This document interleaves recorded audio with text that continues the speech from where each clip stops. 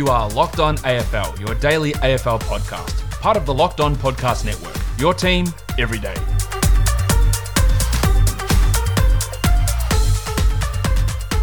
Welcome to Locked On AFL. I am your host, Kane Pittman. Particularly with a pathetic effort from Pitt. I mean, it was the most disgraceful display I've ever seen from a big fella. That's pretty hard on an individual, but he's going to have to live with that. And alongside me, as always, is Josh Lloyd. Lloyd is Lloyd. Lloyd to Lloyd. Lloyd. Kane, I am... I don't know. I don't know what to say about GWS at this point. I was going to have something witty to say. I don't even know where we're at. But one thing I do know where we're at is that later on in the show, of those of you who are NBA fans, we do have Sam Vecenie, an NBA writer from The Athletic, who is going to be joining us. He is an American who has become an Essendon fan, and he's going to chat to you about the Bombers and how he became an AFL fan. And it's going to be an interesting chat to see Sam coming on later on. Yeah, listen, Sam is not a Pat McAfee Australian football fan. Oh, no. His wife is Australian. Yes, she's from Melbourne. She definitely is. And he's an absolute diehard Bombers fan. So he's let's just say, if I can give a hint to this conversation, let's just say he's not impressed with what he's seen from the Bombers this season. So he teed off on them a little bit, but I tell you what, they got a little bit of life last night, the Bombers, and so did Melbourne, and so did your mob, the Dogs, because the Giants. And listen, I do want to give credit to the Swans, and we went through yesterday and spoke about the young guys that got coming through. They're in a really, really promising position, Sydney, but my goodness, the GWS, I don't even know how to explain how poor they were. This is a team that we were talking all season, and everyone has, and even they have, Leon Cameron has it, they need to get the ball inside 50. They've completely gone the full reverse of this, and now, yesterday, they just banged the ball inside 50 with absolute reckless abandon, 52 inside 50s, 23% efficiency inside 50, and they kicked 3 goals for the game against Sydney, and all 3 of them came from dubious free kicks. It was awful. Yeah, that's something that we've talked about, how they just don't go inside 50, but then getting inside 50 with the right types of kicks are important. And it's also a way that Sydney plays. They've been sitting back and trying to absorb all these inside 50s, and GWS just sort of played into their hands, and it was horrible. It's one of the worst performances of any team during the season, I would say, because it just so much was on the line. You're against a team down the bottom, and you just don't really even show up. Yeah, 50% disposal efficiency overall. I thought Sydney's pressure was really good, but this is something that we said that you're going to get from the Swans, is that defensively, they're going to be pretty solid. They're going to get numbers back. They've got high flyers that can take marks. Obviously, Dane Rampe is a star, but Malikan was really good back there as well. Fox has been in some good form over the past few weeks. So, the Giants they looked like the team that was in the bottom 4 if you had to compare these two. And, the goal-kicking woes for them, I don't know. I mean, Cornelio at halftime said that, I don't know what the exact word, he said it was horrible or embarrassing or something like that, describing their effort. And I have to agree. I mean, this is, regardless of what you want to say about the Swans and how impressive they are, if the Giants are a team that, have any ideas of not only contending for a flag, but making the 8, you can't have slip-ups like this, because now they go and they play West Coast next week in Perth. West Coast have already won 6 in a row. They've got the Hawks this week. We expect they're going to win their 7th in a row. There's no way in hell that you could even give the Giants a hope in that game. Yeah, I don't see how they're going to be competitive. And then you've got the Bulldogs have Adelaide, so hopefully that they can get a win there. Melbourne and Collingwood, that could go either way there. Essendon, they're just behind with that one game in hand still. So GWS could find themselves down 11th, 12th really, really soon here. And this is the one they needed to win, because they lose again next week. That's 2 in a row. And those other teams could very easily leapfrog. Yeah, I mean, this is something that I mentioned on, I believe it was Wednesday's pod in relation to the Giants. It's not only the fact that they've struggled to kick goals this year, particularly when Toby Green's not in the team. I've said that countless times this year. It's just a fact. It's what we've seen. Without Toby Green, they can't win a game. But they don't have a forward line that creates any type of pressure. And it was very noticeable last night that they could pump the ball in there for sure. But once it hit the deck, it was zipping out the other way. And the Swans were prepared to run and take the game on. And they did it under no pressure at all. I mean, the inside 50 tackle numbers look reasonable for the Giants, but that's just purely because of the volume. It was too easy for the Swans to work their way out. Dane Rampe had 22 possessions, 15 of those kicks, 401 metres gained. Nick Blakey, they unleashed on a wing. and he was running up and down the field. He was looking fantastic. He had 18 disposals. It was too easy. It was too easy for the Swans, and this is amplifying the problem that the Giants have. At one is kicking goals, but two is even if they get the ball in there right now, there is zero forward line pressure, and it's that they were showing up big time. Just look, it can't just be the fact that Toby Green is out there so bad. Like, there's so many other issues that have to be going on here. Like, obviously that's a big factor because he's a super important player, but they just needed to do more. But I don't want to harp too much on GWS because there's a team on the other side of things who are really good, and Sydney were putting up some huge performances. I mean, they've been plucky.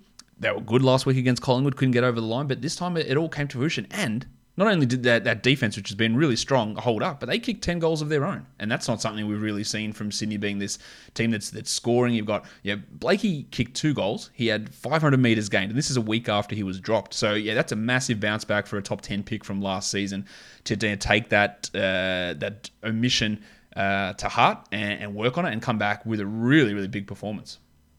I mean, they've just got endless young midfielders and athletic types, and they haven't always played the most attacking style of footy, but it was really on display last night. I mean, this is by far the best they've played all season long, and I think some of the credit has to go to the Swans, some of the blame has to go to the Giants. Honestly, it was almost like a training drill at some points. Jordan Dawson, though, was fantastic for mine.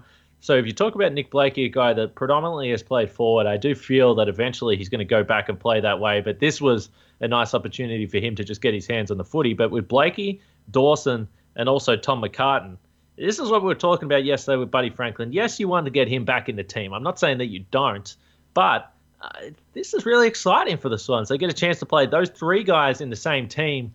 Do they get to do that if Buddy's there? I'm not so sure. So 2020 is shaping up as a really good development year for the Swans. And I watched the post-game with John Longmire, and he said something really interesting. The Swans are going to get a bit of a break here now before their next game. And John Longmire was asked about playing regular games and getting the breaks and how that has affected his team. And it was really interesting. It was probably something I haven't thought about enough. He said, well, I know there's some teams out there, experienced teams, that don't need to train, and they're fine with playing these games over and over. But he's like, but we desperately need to be training because we're still trying to teach these guys what we want them to do. And the reality is we haven't even had an opportunity to run through structures, schemes with physical training because we haven't had time to train. So I thought that was a really interesting point for some of these young teams. They are missing out on some of that developmental training, but both Sydney and again, Fremantle, those 2 teams are really coming good the longer the season goes. Yeah, they are, and it's exciting to watch if you are a fan of those teams, just to see that development and to I guess salivate over where that could take them in the future. But I reckon it's time now that we bring in Sam and have a bit of a chat about Essendon. Joining us now on the show is a man that basketball fans will be very familiar with. He's the draft expert over at The Athletic, but more important to this podcast, he is a diehard Essendon fan and a frustrated diehard Essendon fan right now. Sam Vecini, thanks for joining the show. First of all, when we first got this podcast, we had a bunch of people say, you got to get Vecini on the show. You got to get him on there to talk the Bombers. So we're glad we've finally done this. And secondly, when you were texting me earlier, you said, let's talk about this disaster of an Essendon Gold Coast game. So take it away. This is all for you to vent right now. Yeah, this is going to be a nice therapy session for me. Yeah, it was weird. Like, everyone got real excited about the Gold Coast Essendon game last night. Oh my God, it's this exciting finish. It's this great game. And I watched that game and was just so frustrated. Like, the entire game, I was just sitting there. I was just like, man, this is all bad. Like, the entire thing's bad. This is a Gold Coast team that I actually really love the way they play. I love what Stuart Dew's done. They play this high-pressure brand of football that is really a pleasure to watch. I think they have a couple of really, really great young players. Matt Roll didn't play last night, but, like, he's going to be absolutely exceptional. And Isaac Rankin's like one of the most fun players in the AFL to watch already. So, like, this isn't a slight at Gold Coast when I say what I'm about to say, but, like, given where Essendon thinks that it should be as a club, like, they have gone all in free agency. They have gone out and tried to sign Jake Stringer, Dylan Shield, Adam Saw, Devin Smith. Some of these moves have gone better than others, right? They have really spent a lot of money, and they have spent a lot of money on players who are entering their primes or well into their primes. And they've done so with the intention of competing now. To be on the level, even with all of the injuries, they're missing something like 7 first-team players right now. I get that. To be on the level of Gold Coast, which is the youngest list in the competition and the most inexperienced list in the competition, is bad. It's really bad. I mean, this is not a good situation. They have something like a 90% right now, which is like 13th or 14th in the competition. They play a scheme that consistently confounds me in terms of what they're trying to do. We can talk about that in a second here, but just like, I'm enormously frustrated with the direction that the club is going, more so than I am any of the players involved, who I have an immense amount of respect for, because they go out and continue to try and execute what the coaches are in the football department is telling them to do. So there's 3, and this almost carries across all sports. And Essendon right now are so difficult for me to get any type of gauge of where they're at. Now, you spoke about the injuries, and let's be honest, there's some teams, and you're talking about the elite teams, that can handle missing a bunch of star players. For Essendon, whether it's Ambrose, Danaher, Fantasia, Heppel, Hooker, Stringer, Townsend, I mean, you can continue to go through the list. They're missing some serious players, and I think that the clear thing with Essendon is they don't have the depth to cover those players right now. But there's 3 tiers that you can be on. You can be on a contending team, you can be on a rebuilding team, or you're stuck in the middle. Essendon, and you spoke about it, the players they picked up for mine, they're stuck in the middle. But if they have those star players back, are they able to push up to the contending bracket? Because that's the thing that I can't figure out in my head. Because you see them come out and they beat Collingwood. They play a high-pressure brand of footy. They look superb. Now, we know Collingwood has struggled to score. But then a couple of weeks later, they'll go out and get flogged by the Bulldogs, who have been just about as inconsistent as anyone. So I just can't get a read on the Bombers. Well, the read is that their midfield structure is dreadful. There is no space to operate. And what the coaches seem to be telling the players to do, based off of public comments that the players have made, based off of public comments that the coach has made, it seems like their goal is they want to surge the ball forward, gain meters as much as possible, and just rely on their tall forwards and rely on tall players and their markers in the forward line to either bring the ball to ground and let their crumbing forwards take care of business, or to try and mark the ball in the air whenever they're missing Joe Danaher, and decided this past offseason not to get a replacement for Joe Danaher in the trade period, right? That was unforgivable to me, to not end up with someone who is better than Sean McKernan in the trade period, right? Like, you need to do that. James Stewart hadn't played for an entire year before that, so you can't say we're relying on James Stewart, because it seems like the coaches have never rated him that highly, and he's dealt with injuries similarly to Danaher in the past. So to not have the forward depth whenever you're going to play a brand of football that relies so expressly and importantly upon gaining meters and just marking the ball from your forwards, it's really just unforgivable from the list management team. The other problem that I have here, and I've thought about this a lot, as you can see, you look at what is happening in the midfield right now. The Bombers don't have a single player in the or on their team that is in the top 35 midfielders, not like players in the competition. I'm just talking midfielders. They don't have a single midfielder in the top 35 in terms of kicking efficiency. They only have 2 guys in the top 50. One of them is Dyson Heppel, who's out long-term, and the other is Braden Ham. He didn't play last night, right?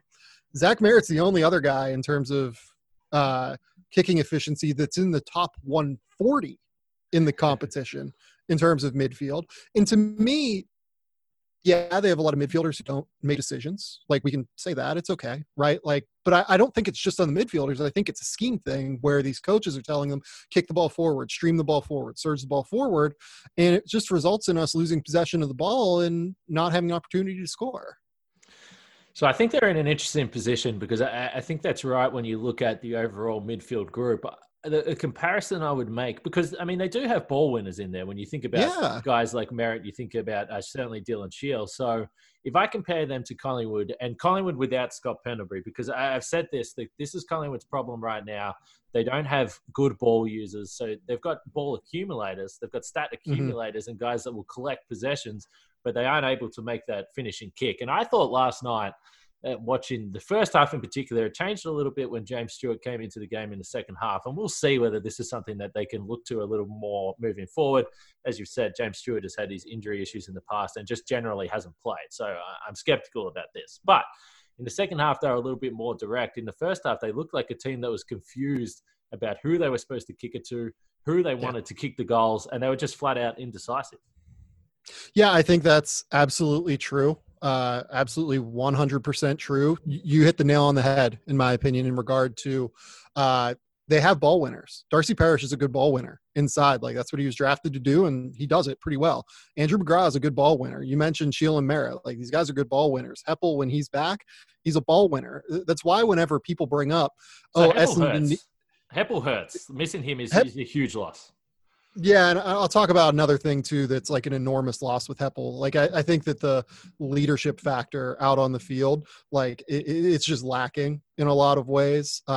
David Zaharakis last night did a great job until he popped his quad of getting the guys together, but, like, that doesn't happen enough with this group. And it's a very young group right now that's out on the field. The problem is not that they missed this big-bodied midfielder, I don't think. Everyone mentions, they should go out and get Brad Crouch. They should go out and get, Ollie Wines is another name that you hear, right? They're like fourth in center clearances right now, and they're in the middle of the pack in terms of stoppage clearances. Getting the ball, it's not an issue. It's what they do with it after they get the ball. And, guys like that, they aren't going to help that. You know what I mean? No, they need a finisher. I totally agree with that. And, the interesting thing is, despite all this, and I do think, again, if I want to make the Collingwood comparison, a guy like Stringer, so comparable to De Goey with Collingwood, he's a guy that can create something out of nothing. So they do need that target. Again, he was playing in the midfield a little bit. The clearances aren't the problem, though. So if you can get Stringer back and play him as a permanent forward, I think automatically you're in a better position. But despite all this, we look at the ladder. And yes, they needed those extra 2 points last night. That would have been perfect. But the thing we always keep looking at, they have a game in hand. They're going to play Melbourne at some point in, let's be honest, a very winnable game. So if they win that game against Melbourne, then they're in the 8. They're right in the mix. The percentage sucks, but they're right there. So despite all the negative things, if they can get some players back, their best is still kind of dangerous. Do you have any faith in this Essendon team doing anything this year? So you're 100% right that they're 5-4-1 right now. They have a winning record. Like, my disappointment could very well come off as being overreactionary, right? But the problem is that they've had, I believe, the second or third easiest schedule according to Champion Data that they've released. I want to say that it's they've beaten like the bottom 4 teams in the competition: Adelaide, Sydney.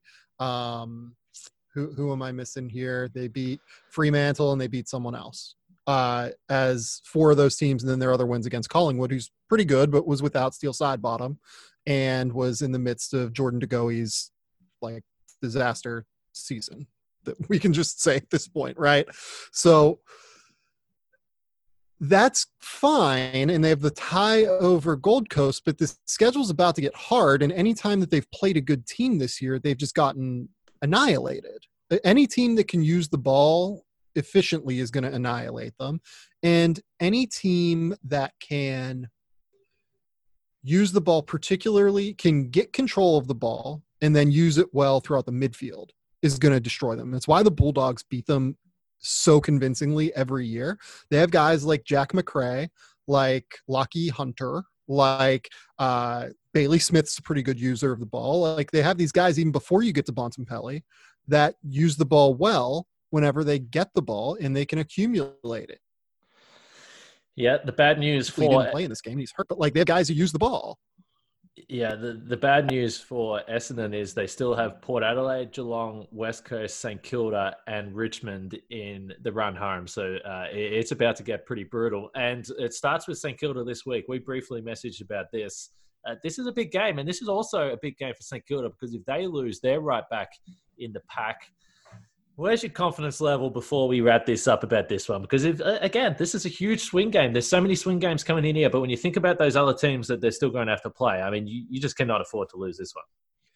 Yeah, it's interesting. I thought that last night was a must-win for Essendon, and they chose not to play Michael Hurley in the back line. And what happened? The back line got destroyed by Gold Coast's forward unit, which is fine. Like, Ben King's going to be great, and Isaac Rankin's super exciting, but that forward unit shouldn't be destroying a back line, right? So to not play Michael Hurley was a weird call. I think that they probably saw the St. Kilda game as an even bigger must-win, and they decided to manage him so that he could play against St. Kilda. I mean, look, I don't have faith. I'm not going to lie to you. Until the scheme changes, until the structures change, and until they start to get smarter with the ball, it's going to be a tough go, I think, to be a Bombers fan. And, I think that they're so far in between where they want to be versus where they are in actuality that it could lead to some very poor years going forward if things don't start to turn around, unfortunately. Yeah, the Bombers are, as I said, they're a complete mystery to me. But certainly before the season runs out, we're going to get you on for a full episode. And, maybe the Bombers will be in the mix around that time. We'll see. If they are, the one thing we can say, if they're in the mix by the next time we have you on, they're in some serious form. So let's just say that. Yeah, I would love for them. My quality of life would be so much better if Essendon was good. If I had any confidence in them whatsoever, like I would feel so much better about things. We're in the middle of a pandemic right now. I need the wins where I can get them, but and I'll certainly be cheering them on as hard as I can. Like I want them to win desperately, but it's tough. It's tough watch every night. So that's Sam Vecenie. As I said from the start, any basketball fans listening to the podcast, I know there's plenty. They can check his work out. I'm sure they already have over at The Athletic related to the draft and all other NBA things. Of course, if you're an Australian basketball fan, plenty of Josh Green stuff to keep an eye out whenever this draft is going to happen. We think it's going to be later on in the year, but who can really guarantee anything in 2020? Let's be honest. So, Sam, appreciate you jumping on. I don't know how many AFL podcasts you've been on, but first time on Locked On AFL, we appreciate it. Yeah, I did the Gary Lyon and Tim Watson show this morning, and did my normal day job, and talked about basketball with them. This was much better than that. Well, we appreciate it, and obviously I agree. Sam, appreciate it, man. Of course. All right, great stuff there, Kane. Great chat with Sam. And now we've got more footy to have a look at, of course, over the weekend. And this is one of these rounds where the majority of games are occurring on the weekend. We've got almost all of round 12 occurring over the next 3 days, with just the Monday night Richmond Gold Coast game. What are you looking at over the weekend? Last chance for the Blues. And you know what? Pretty funny. We've got last chance multiple times written on the run sheet today, because it feels like this bunch of chasing teams, they did get a big boost last night with the Giants' loss, but there's a couple of games that stand out for me. And in Carlton, we don't even need to go into it too much here. This is a team that has looked legitimately top 8 quality for a half every single game this year. They've been fantastic, but they haven't been able to finish the job. This is going to be tough. This is not going to be easy. Fremantle all of a sudden sneakily are actually on the same points as Carlton and only just a few percentage points behind, which is hard to believe, because I don't think anyone, without looking at the ladder, would compare those two teams. This is the last chance for the Blues. If they win this, I give them an outside chance. And I guess by virtue of that, I should say if Fremantle wins, they're an outside chance as well. But it should be a highly entertaining up and down game. They're both, particularly Fremantle in the last 2 weeks, they play attacking footy. Yeah, it's so wild to think, because remember when they lost their first 5. Yeah. But remember when Carlton beat the Bulldogs? Is this team a this is the most attractive footy in the league. And I was like, let's calm down. Like, they got smashed the week before. Like, there's so much overreaction. And now they're sitting on the same amount of wins as Fremantle and Hawthorn. And there's been no team that has been shit on more than Hawthorn this year. Even probably Adelaide has been like, oh, yeah, we knew they were going to be bad. Hawthorn has copped it every week. Yet they're sitting here with the same amount of wins as Carlton, which is just wild in terms of that narrative there. They need to win this one. I don't think they will necessarily. Yeah, look, as I said, Fremantle, particularly with that home crowd, they've got a huge boost out of that, as have the Eagles. I think the one thing I'll say with Carlton, it's all expectation-based, and I don't think many people would have tipped them to make the 8. Hawthorn, when you go in with a team as experienced as you did, that's why they're getting slammed. And we're seeing that they're changing their tune a little bit there. They realise where they're at. It's just kind of remarkable to look at the Blues and think how different this could have been. It could have been one of those completely out-of-the-box seasons. Maybe this is better for them to temper expectations going into next year rather than being a team that bursts onto the scene, gets into the 8, then all of a sudden next year you're talking top 4, which we know that's exactly what would happen. So maybe it's good for them in the long run to lose some of these close games. But another one that is just critical. The Demons have a game in hand. They're playing the Pies, who have been in terrible form. We've spoke the last couple of weeks about how the Demons have got a little bit settled in their forward line. They got some bad news. Luke Jackson, I said likely here in the run sheet, but possibly out for the season with a hamstring injury. They don't know the extent of that injury. Obviously, we've spoken about him a lot on the podcast this year. He's a really, really exciting young talent. Now that means that Tom McDonald is basically going to be the guy that's going to be locked in there every week alongside Sam Wiedemann, and Max Gawn is also in doubt. Fortunately for the Demons, they have a pretty damn handy backup ruckman in Braden Bruce, who hasn't been able to get a look in there. So I think that the ruck battle will be okay, even though it's against Brodie Grundy, but huge game. Yeah, it is, because we talked about how poorly Collingwood have looked, how bad they've looked against Sydney and Adelaide, still getting those wins, of course, and Melbourne with the game in hand. That they get the win here, Melbourne, they're 2 points behind Collingwood, still with the game in hand, and their percentage is better than anybody outside the 8. Melbourne, they're almost at 110, so they can even push that even further. And then that puts them right in the mix, even like St Kilda. Like, they've got 111 percentage, so Melbourne can start to push even further here. This is massive for the Demons. It doesn't rule them out completely if they lose, but they got Collingwood here, and then next week they've got the Bulldogs. So 2 teams that they're sort of battling for in that 7-8 spot. That group of 5 teams there. So it's really in their hands. They need both of these wins and if they do get both these wins, then they can push up into that area. But it's really in their hands. They're not relying on others. They need to do the business of getting the wins and then also knocking down their competitors for those positions. And it's up to them now. This is going to be huge, this Melbourne Collingwood game. I'm really excited to see how it pans out and whether Collingwood can do anything up forward and start to get some goals going. It's really hard to take what happens against Adelaide as something that's always going to go down. We've seen that with plenty of teams. So can Collingwood get something happening up forward? Yeah, this weekend, honestly, is going to be a weekend where at the end of it, you can probably put a line through some teams that are just hanging in there right now. So it's going to be super interesting. Of course, tonight as well. We spoke about it a little bit through the week. It's obviously a huge game. Geelong, Port Adelaide tonight, first versus third. It's honestly crazy. I just went through all the team stats, and whether it's disposals, whether it's inside 50s, whether it's clearances, whether it's hitouts, whether it's contested possession, uncontested possession, these teams are within 5 in literally every single stat. The only stat that's been different for both of these teams has been Port Adelaide's accuracy. They've had 230 shots on goal this year, 34 more shots on goal than the Cats, but their accuracy is at 49% and 56% for Geelong. Said it all year. Good kicking is good football. Port Adelaide actually have lost a couple of games through poor accuracy, and Nelly lost another one against the Blues before Robbie Gray saved them. 2 really even teams. Who are you tipping in this one? It is worth noting there's been a lot of footy at Adelaide Oval. This one's actually at Metricon, so Port Adelaide won't have those crazy Power fans in the stands. I've got it as at the Gabba, but that doesn't matter because it's in Queensland regardless. Oh, okay. Yeah, I thought that there was a venue change, but I thought it was Metricon, but maybe you're right.